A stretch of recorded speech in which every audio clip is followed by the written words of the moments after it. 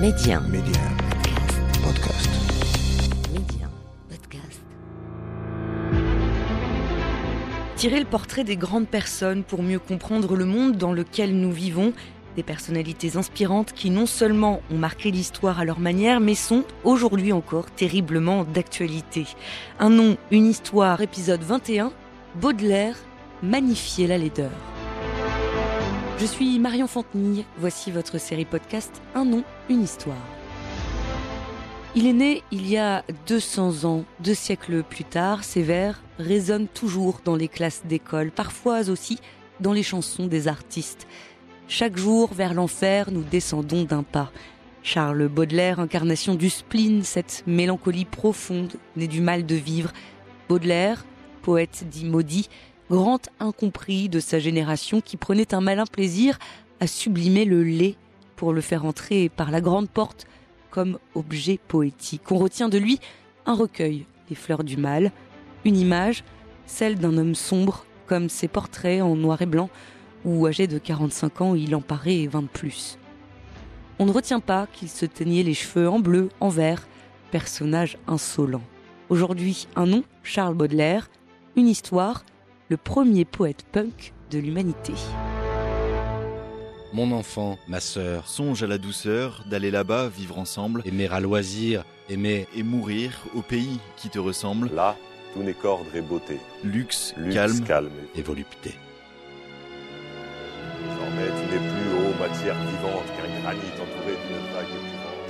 Assoupli dans le fond d'un Sahara. Baudelaire, comme une invitation au voyage au pays du spleen. Poète incompris, il sublime la laideur et fait ainsi entrer la poésie dans la modernité. Il disait « J'idolâtre le mystère de la laideur. L'écrivain Jean Telet, invité de la Grande Librairie. La soif de l'inconnu et le goût de l'horrible m'inspirent. » Baudelaire, l'homme d'un seul chef-d'œuvre, Les Fleurs du Mal, une méditation angoissée, écartelée entre le bien et le mal, l'incertitude et le néant. Son éditeur, qui s'appelait Poulet Malassis, mais que lui a toujours appelé Coco Malperché, un jour lui a demandé « Mais au fait, ça ressemblera à quoi, Les Fleurs du Mal ?» Et Baudelaire avait répondu « Ce sera comme une explosion de gaz chez un vitrier. » Et effectivement, c'est ce qui s'est passé. Parce que aussitôt que le livre a paru, il a été attaqué par la justice. Il y a eu 13 poèmes sur 100 qui ont été attaqués par la justice pour outrage à la morale publique et mise à néant des chères croyances du christianisme. 6 poèmes resteront interdits jusqu'en 1949. Le recueil, chef-d'œuvre du XIXe siècle, lecture incontournable des grands du XXe siècle, archives de la RTBF, 1967. Claude Roy. Je crois que Les Fleurs du Mal ne sont pas seulement une œuvre importante, mais sont une œuvre exceptionnelle de la littérature française. Pierre de Boisdeffre. Les Fleurs du Mal, dont le titre est un peu ridicule, sont probablement une des 5 ou 6 œuvres clés de la poésie française. Claude Pichois. Il faut dire que Les Fleurs du Mal, en littérature, représentent la plaque tournante d'une littérature de langue française qui auparavant s'était complue dans un romantisme que j'ai l'habitude d'appeler le romantisme d'Emmanuel. Charles Baudelaire, auteur de vers magnifiques, odieux personnage, désagréable, avec lui-même, avec tout le monde, provocateur, drogué, dandy halluciné, misogyne. Il y a un alexandrin, j'allais dire que j'aime bien.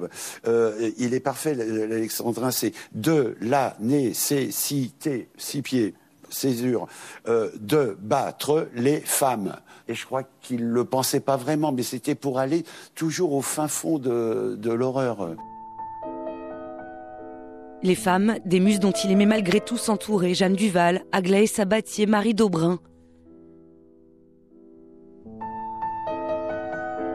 Un éternel ado révolté, fan de Wagner et Edgar Allan Poe, figé dans l'image du poète maudit et pourtant peut-être le premier punk de l'humanité. C'est ce que raconte Jean Telet dans sa biographie intitulée « Baudelaire, Crénon ». Et moi, j'avais envie de raconter sa vie comme d'une star de rock'n'roll, parce que c'était vraiment ça. Une star de rock'n'roll. Ah ouais, c'est vraiment un frappadingue. En plus, même dans son allure, parce que Baudelaire, il se baladait avec des perruques bleues, les cheveux teints en vert, avec un boa autour du cou en plume d'autruche fuchsia. Il se baladait avec un mouton dont il avait teint la laine en rose. Oui, C'était le premier punk sur Terre. Je vais m'exercer seul à ma fantasque escrime, flairant dans tous les coins les hasards de la rime, trébuchant sur les mots comme sur les pavés, heurtant parfois des vers depuis longtemps rêvés. Crénon. Comme un dernier souffle, les 2 dernières syllabes qu'il restera au maître des Alexandrins. En mars 1866, il loupe une marche de l'église Saint-Loup de Namur et lâche le juron. Crénon. Il est hémiplégique, reste fixé sur ce mot, ne réussit plus à articuler une seule phrase, jusqu'à sa mort 1 an plus tard. Et ça, quand on a été l'Everest de la poésie française, terminer sur un mot pareil. C'est l'ironie du sort, la boucle bouclée d'une vie passée à être énervée, partir sur une insulte et insuffler un incroyable vent de liberté dans le milieu intellectuel, poète conspué de son vivant, couronné à titre posthume. Toute la génération d'après Baudelaire salue Baudelaire. Agnès Spiquel, professeure émérite de littérature française. Il y a ce monument, Rodin, à l'université de Valenciennes. Le grand sculpteur de l'époque. Et cette plaquette, il ne s'agit pas de republier les œuvres de Baudelaire, il s'agit pour chacun d'écrire un poème en l'honneur de Baudelaire.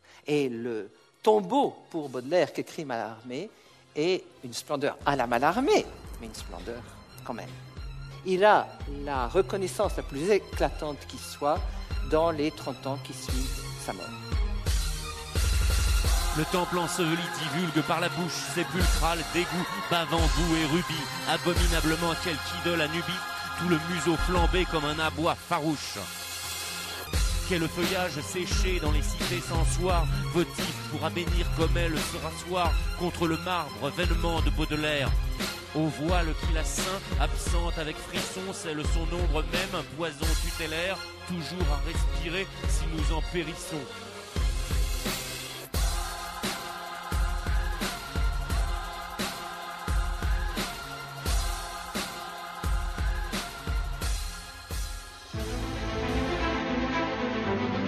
Ce fameux poème de Mallarmé mis en musique au goût du jour. Et puis, 2 conseils lecture pour les plus motivés, Les Fleurs du Mal, poème à piocher au fil des pages, et cet anti-manuel scolaire ô combien pédagogique pourtant, l'ouvrage de Jean Telet, Crénon, Baudelaire.